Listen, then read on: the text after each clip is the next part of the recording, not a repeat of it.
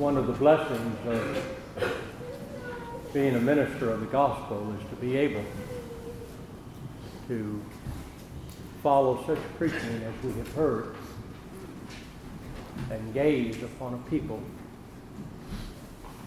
that have just heard the gospel of their salvation and are filled with zeal to worship. You're beautiful to behold. I share very much the feelings of the dear brother that has gone, and he'll not like this, and I'll take just a minute of it, but I've known Brother Philip for a lot of years. I knew him when he was a child in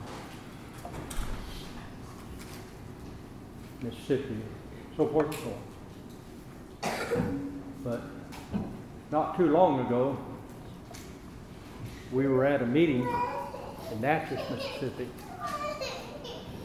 and I just had a feeling come over me.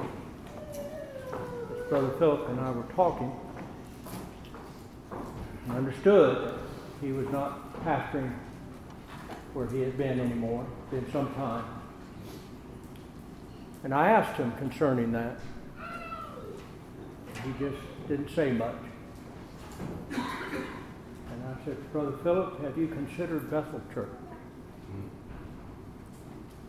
And you'd have thought I just poured a bucket of water on him. His eyes got big. It shocked him. It utterly shocked him. He said, why did you say that? Brother Philip, I don't know why I said that. It just came over me to say it. He said, well, yes. Are you planning on leaving there? Not that this was, how long ago was it? 2.5 years. How many? 2.5 years. 2.5 years. I said, not that I know of. Anything? No? Nothing wrong that I know of? Have you thought about it?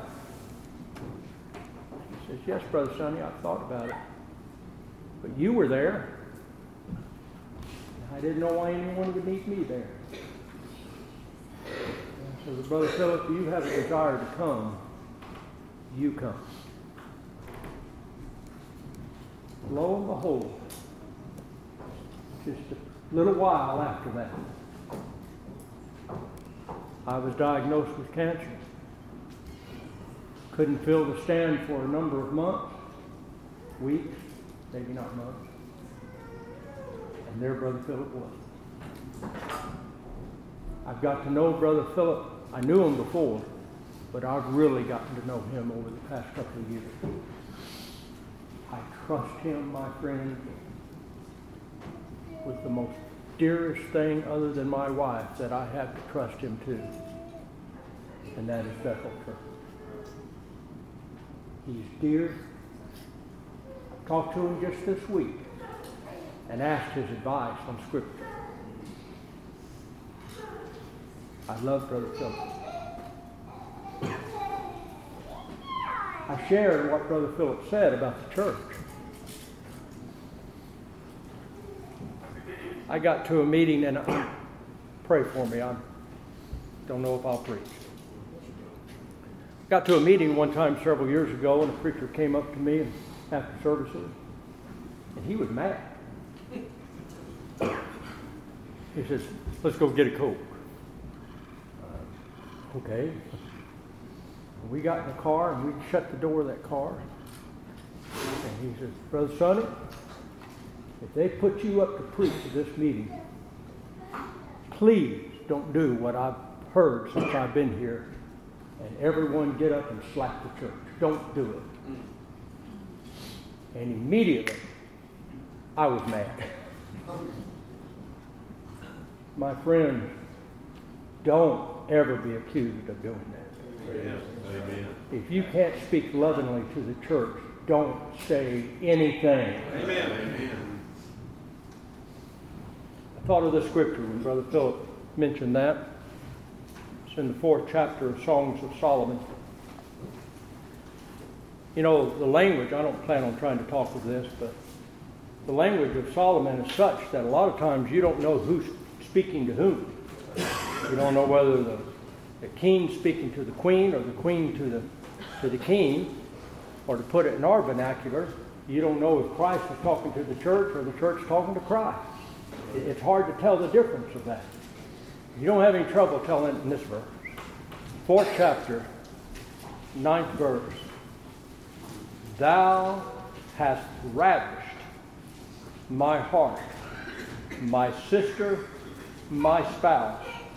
Thou hast ravished my heart with one of thine eyes and with one chain of thy neck.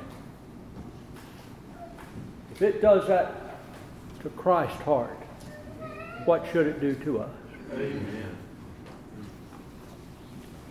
I wish I could tell you that I had this all studied out and that I kind of halfway knew where I was going, but that would not be true. I thought on it night before last and had about 10 minutes to go look at it. Had a little time last night after everybody left where we were staying and tried to look at it, and I didn't get very far. But it's right on my mind, and I trust the Lord will bless it. It's in the 11th chapter of the Roman letter. And to get the context, I'll start reading at the 33rd verse, the last couple of verses of the 11th chapter of Romans.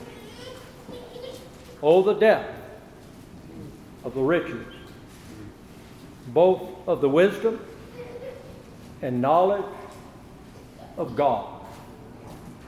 Now, I appreciate those of you who have your Bibles and are looking at it. Notice the punctuation after that word, God. Exclamation point. Right. He's not whispering this. He's not saying this just casually. Amen. He's saying it with emotion. Right. Oh, the depths of the riches, both of the wisdom and knowledge of God. He's not through with that explanation point. He's going to end this particular verse with it again. How unsearchable are his judgments and his ways past finding out. We get to a point when we're reading God's Word and God begins to bless that and we begin to see things that perhaps we hadn't seen in that same light before. We get to a point in our privacy of our home or driving down the highway, wherever it might be, working, whatever it might be. As God begins to reveal himself in the Scriptures, it just causes me just to put a hand over my mouth and say, oh God, my God, how unsearchable and his ways past finding out. Now keep that because I think that's the context of the verse I want to try to talk on, which I would also say is pretty foolish to try to talk on something that's past finding out. For who hath known the mind of the Lord? Folks act like they do. You know, we oftentimes use a phrase like that as if we understand what God was thinking. No, friends. It's past finding out. How high is his ways? As heaven is above the earth. That's how high he is over our ways. Amen.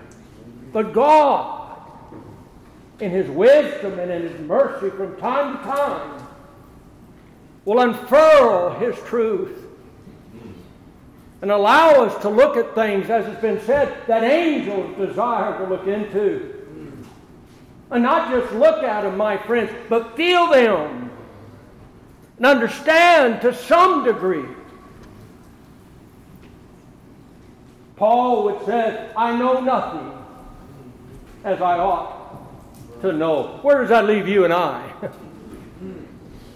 My friends, instead of complaining of what you don't know, give thanks unto God God for what you do know. Because I am persuaded that the more we know about the truth, and especially about the doctrine of the truth, the more we'll know and understand God, my friend. Because God must work and does work in absolute harmony of who He is. Sonny, not so much, you understand. But God shows you Him by what He has done, is doing, and will yet do for His people. Amen. For who hath known the mind of the Lord, or who hath been His counselor, or who hath first given to Him, and it shall be recompensed unto Him again. My friends, we don't obligate God. But let me follow that by saying this, and give me a second to explain it before you disagree with it. God is obligated. You know who He's obligated to? That's right, Himself. You know when He obligated Himself? Before world ever was. When the three-in-one Godhead, my friends, covenanted together with themselves. We refer to it as the covenant of grace. You ask people if they believe in grace, oftentimes, I hope it's rare where they would say, "In what?" No, they believe in grace. But ask them if they believe in the covenant of grace. The what? Well, what is that? My friends, they covenanted together. And in that covenant, they each agreed, the Father, the Son, and the Holy Ghost, they each agreed to perform things and to do things that formed the covenant of grace and thereby obligated themselves unto themselves. Amen. I believe that's what the faith of God is all about, my friends. To do those things that they have covenanted to do before the world was. Shaking up here. Here's the text, 36. For of Him and through Him and to Him are all things, to whom be glory forever. Amen. I believed an amen belonged there. So be it. Amen. For of Him and through Him and to Him are all things. My mind has circled on those, and I've yet to make it through them. I get to a point that I can't explain them, my friends. Amen. Gets to a point that what I'm doing right now, I just stutter. It's beyond me. It's too high for me. It's too deep for me to plumb, too high for me to climb, too broad for me to see. But I'm thankful I see some of it. To be able to say, yes, Lord, for of Him,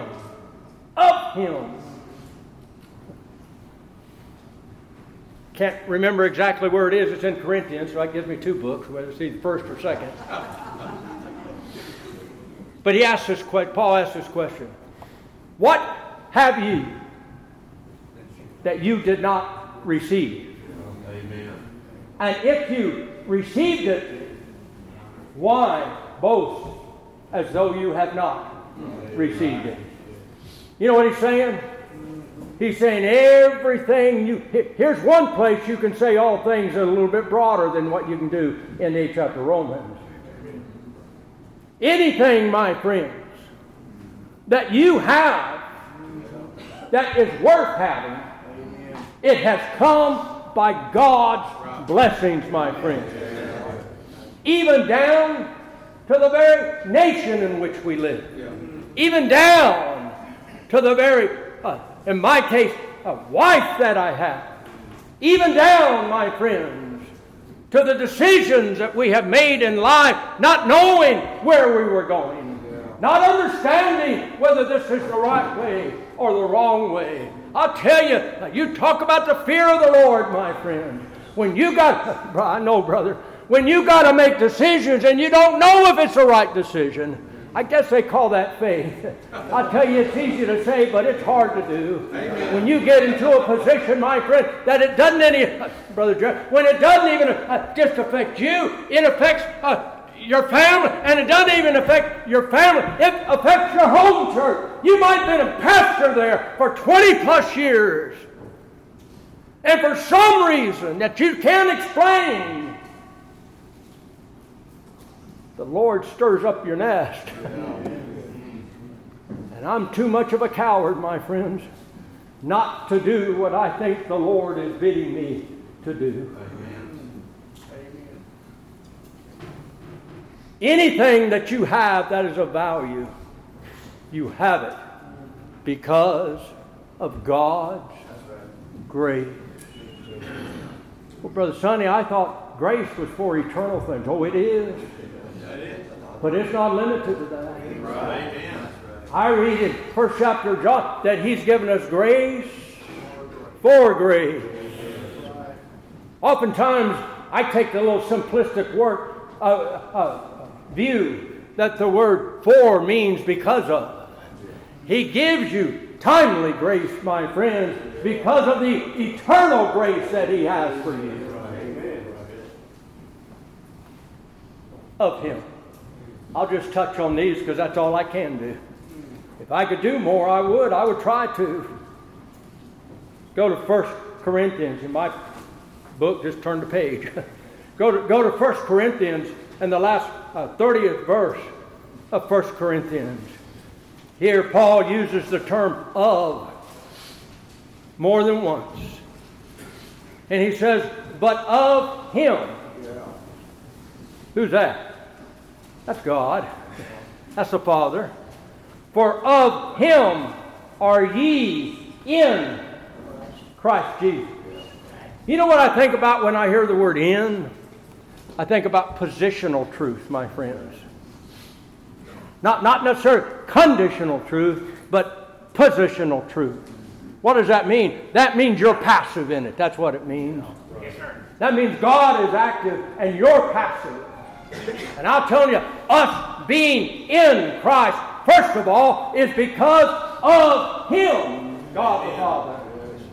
Who was it that chose us in Christ Jesus before the world began? God the Father, my friend. Who is it, my friend, that will judge us when time is no more? God the Father. Who is it that judged us upon the cross, my friends, and says we've been made accepted in the Beloved? God the Father. Who is it that determined how all of this was going to be worked out, when all of this was going to be worked out, and began work and treasure things for us, my friends, before we were there to receive them, because our federal head was there to receive them, my friends, and they were given to us in Christ Jesus before the world began. God the Father did that. Oh, my friends, we have so many things that are of Him. Anything. It all begins with God. It all ends with God. And as we sojourn in this life, my friends, and we encounter the various things that are common to man, if God be with us, it'll be all right. Christ would tell His disciples before He went to the cross, let not your heart be troubled. If you believe in what? God, who had priority there. If you believe in God, believe also in me. Do you know all those that believe in God don't believe that on Christ? Haven't even heard of who Christ is, my friend.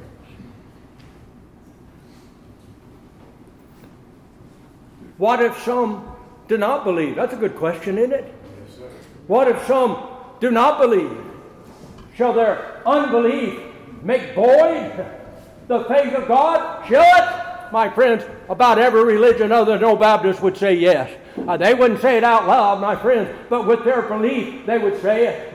They would say, if you don't do and fill it out, X, Y, and Z. But the heart of that, if you don't believe God, Right. then you're eternally lost. That's what they say. Don't say that's what I say. You know what I say?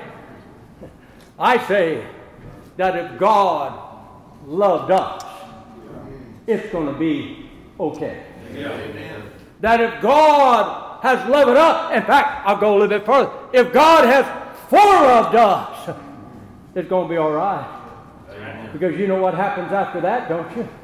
If God has foreloved us, my friends, He is obligated to Himself to have predestinated us unto the adoption of sons over in Ephesians. But be predestinated, my friend, unto the image of God.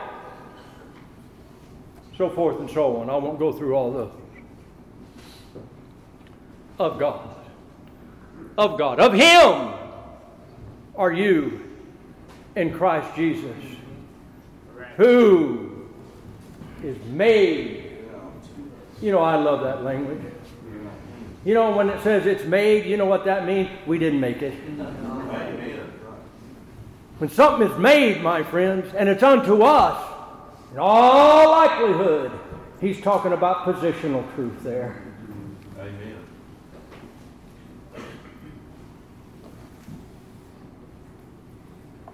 We were made the righteousness of God in Him.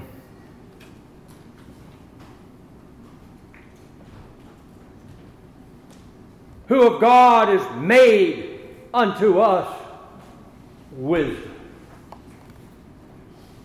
Oh, my friends. Solomon knew where wisdom was, didn't he? He prayed unto God, and God granted. You know, we have same access. If I can say it just right, maybe even a little better access than what Solomon might have had. Because we can go to our Father, my friends, in the blood of Christ. In that we have already been made accepted. That's why we don't fear an eternal judgment, my friends. We've already been judged. Amen. And there is therefore now no condemnation to them are what? In positional, in Christ Jesus. Made unto us wisdom and righteousness and sanctification and redemption. I'm going to spend the rest of my time, and this, forgive me if this is wrong, but I read many years ago of the writings of John Leland, Elder John Leland, old Baptist preacher, 1700s. He knew a man by the name of James Madison, and he persuaded James Madison concerning that when we write this Constitution, when you write this Constitution, we don't need a church state. We've come out of that. Right. Rather, what we need is a division between church and state. Now, like many things that man do, they took that to the extreme. Remove this and that and what have you from schools under that principle of, not to have prayers, not to have all that. But there's a particular sermon that Brother Leland preached, and in the book I have, it's there. And I wish I could say this was my thinking, and I have thought on it often and kind of added some things and taken away some things, but the few times I mention on this, I feel bad not saying this is where I first heard this. So that's it is. Brother Leland was blessed of God. But he pointed it out this way.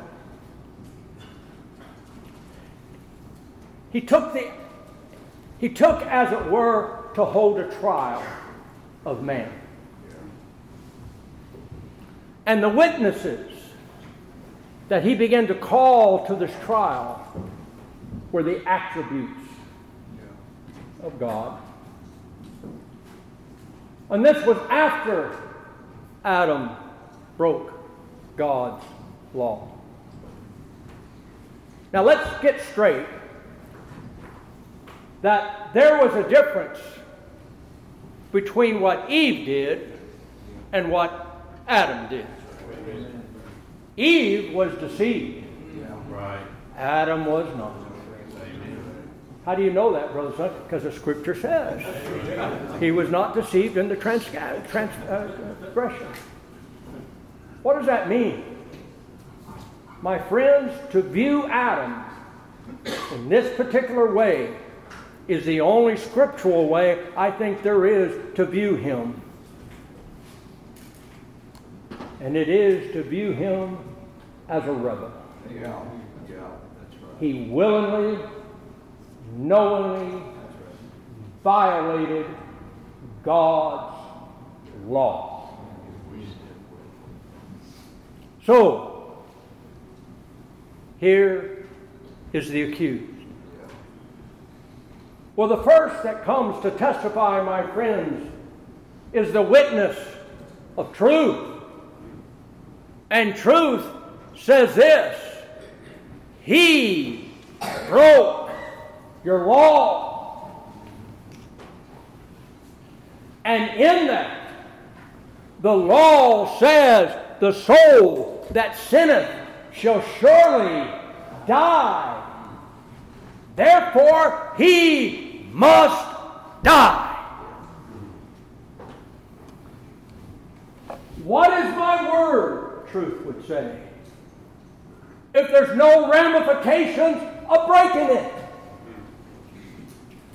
He broke it. There can be no other testimony more strong than that. He broke your law, and your law says that he must die. Judgment speaks up and says, I stand there with truth. I stand right along with truth. God must be just. He cannot sweep this under the carpet. He cannot just look the other way. This might rub you a little bit wrong, but give me time. He cannot just simply forgive. Justice has to be paid. Righteousness appears and say, I stand with truth and with justice, because my very nature as an attribute of God would not admit of one flaw. Much rather this rebel who knew what he was doing. It wasn't even complicated. See that? Don't eat it. You eat it, you die. Amen. I'm persuaded that Adam's IQ was off the charts, my friend. Driving down the road, you just start coming up with your own names of animals and see how far you get. He named everything. I might call a cow a moo or something like that, but I wouldn't come up with the word cow. How in the world do you come up with pelican or whatever? I mean, just, he named everything. He knew what the law said, and he broke it anyway. Doesn't seem to be going too good for Adam, does it? For of him, and through him, and to him are all things. You have the very holy arm of God with a sword of justice, my friends, with all the omnipotent power of God standing ready to strike Adam down. And with him goes us. But there's another one that speaks up. And that attribute is called love. And love says, I cannot debate. I cannot disagree what truth and justice and righteousness has said. But I have an everlasting love. I have a love that's not based upon his actions. I have a love that would say, neither having done any good nor evil. I have a love for him, my friends, that was cast on him before this hour. And I must plead his cause for love. Mercy begins to cry. Says, I don't know if I can claim to be an attribute or not. But I'll tell you, God is mercy. And I must speak right alongside of love.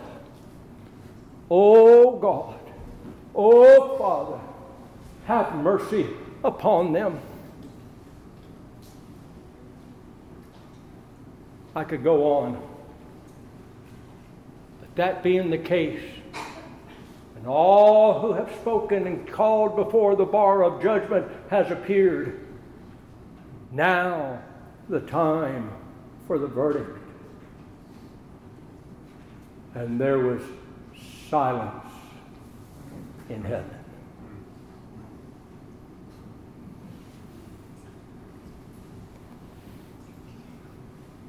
And we hear one crying, I have found wisdom. Christ speaks. I will stand in his stead. Let judgment and truth and righteousness be laid upon me. For you see, I'll condescend, and I'll be made as one of them, sin accepted. By man came this, by man also has to come the remedy. I'll be the surety. I'll be the one that will stand in the gap. There'll be no one that will cry as you will cry to Abraham and say, Abraham, stay thy hand. But when that time comes for me, my friends, the cry will be, execute thy judgment fully. For justice and righteousness and truth has to be upheld. And I'm here to do it.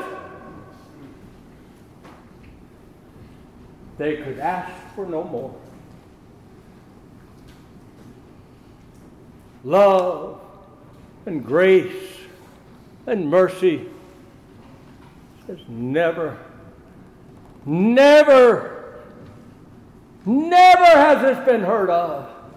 Never has this been seen.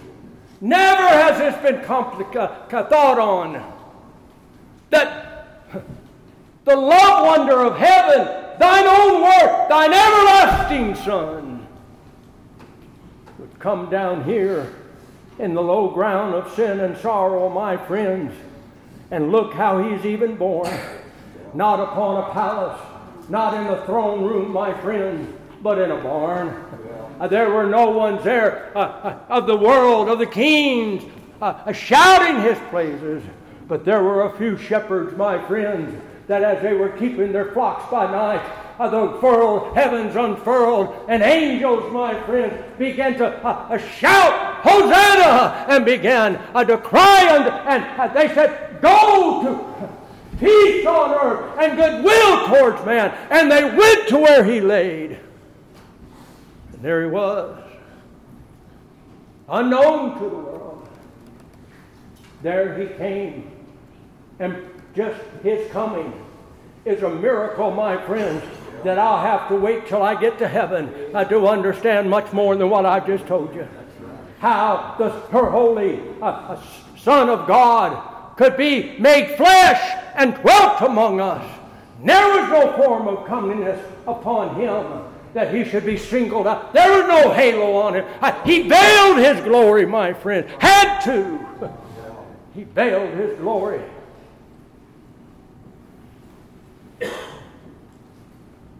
But I tell you that love and mercy and truth honored Christ. Amen. For of him, through him, and my friends, as much as we can here in this life, to him.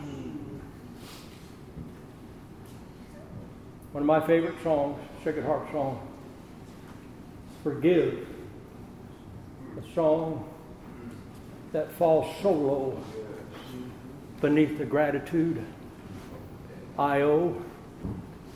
It means thy praise, however poor, but an angel's song can do no more. Angels don't know what it is to have a Redeemer. Amen. We do. Amen. We do.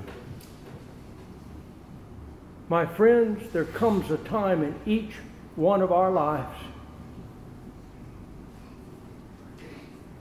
where we need to say so. Let the redeemed cry out. Let the redeemed of the Lord say so. Amen. Now let me tell you, talk is cheap. Actions are not. Amen. I remember our kids, and I've been around kids in churches and so forth and so on. And they'll very quickly, when they get in trouble, I'm sorry, I don't, and then go right back and do the same thing again.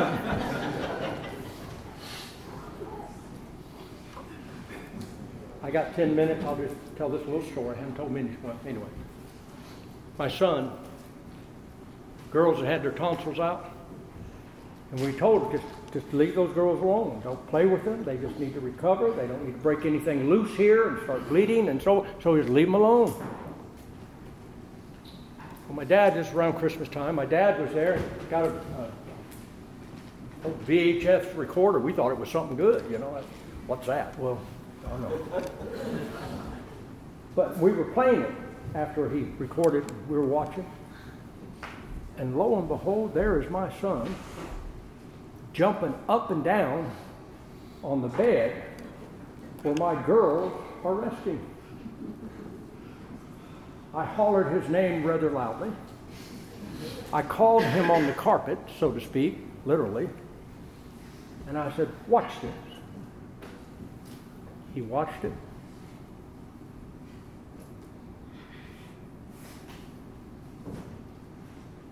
Dad, that's not me.